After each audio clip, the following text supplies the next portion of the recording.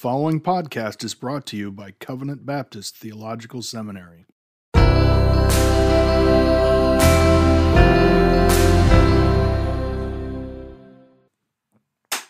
Welcome to Confessing the Faith, a theological and devotional walk through the 1689 Baptist Confession of Faith.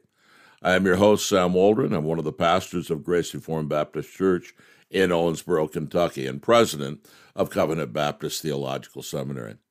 Today, we will begin considering the subject of God's decree, as it is described in chapter 3 of the 1689.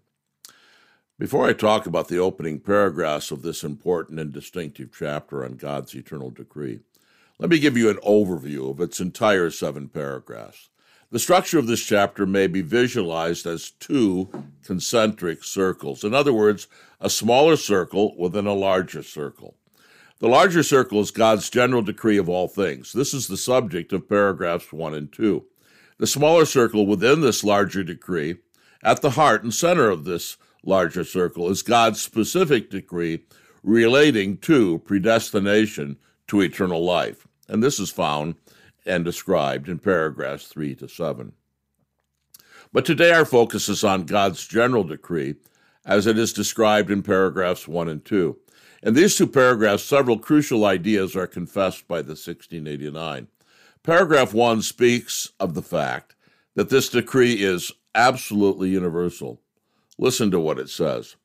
God hath decreed in himself from all eternity by the most wise and holy counsel of his own will, freely and unchangeably, all things, whatsoever comes to pass.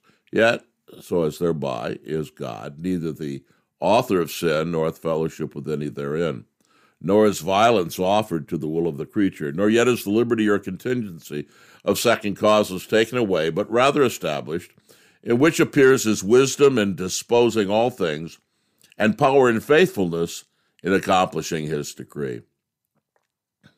Now, several crucial assertions are put forward in this paragraph with regard to the decree being universal. First, the confession affirms the reality of its universality. The decree includes and makes certain to happen, and here's the key phrase, whatsoever comes to pass. Nothing escapes God's decree. Nothing is excluded from God's decree. It includes absolutely everything. This is, of course, the plain teaching not only of the confession, but of Scripture. The Scripture asserts this especially in several key places. Psalm 115:3, but our God is in the heavens. He does whatever he pleases. Daniel 4:35, all the inhabitants of the earth are accounted as nothing, but he does according to his will in the host of heaven and among the inhabitants of the earth. And no one can ward off his hand or say to him, what have you done? Romans 8:28, and we know that God causes all things to work together for good to those who love God, to those who are called according to his purpose. Ephesians 1:11, also we have obtained an inheritance, having been predestined according to his purpose, who works all things after the counsel of his will. Not only does the Bible generally assert the universality of God's decree, speaking of his decreeing, ordaining, or planning all things, it also specifically asserts it. I cannot cite for you all the passages in this talk. They can be found in a modern exposition of the confession in chapter 3. But the fact is that the Scriptures say that good and evil events, both, are decreed by God. Sinful acts of men are decreed by God. The free acts of men are planned by God. Chance occurrences are also a part of God's decree.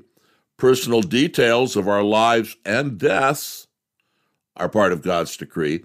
The great affairs of the nations are ruled by God's decree.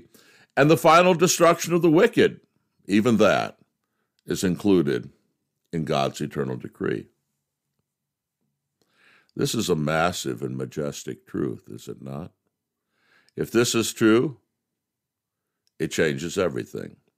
It should change the entire way we view God in our lives. And it is true. All our lives are in God's hands, down to their minutest details. Everything that happens to believers, everything that affects their lives, all of it is worked together for good by God in his eternal plan or decree. But of course, this massive truth also raises massive questions in our minds. The confession goes on to address these questions in the rest of paragraph 1, and we will see how it does this next time. Thank you for listening to Confessing the Faith on the Man of God Network, brought to you by Covenant Baptist Theological Seminary. CBTS is a confessional Reformed Baptist seminary which provides affordable online theological education to help the church in its calling to train faithful men for the gospel ministry. To learn more about how you can partner with us in providing informed scholarship with pastoral heart, visit cbtseminary.org.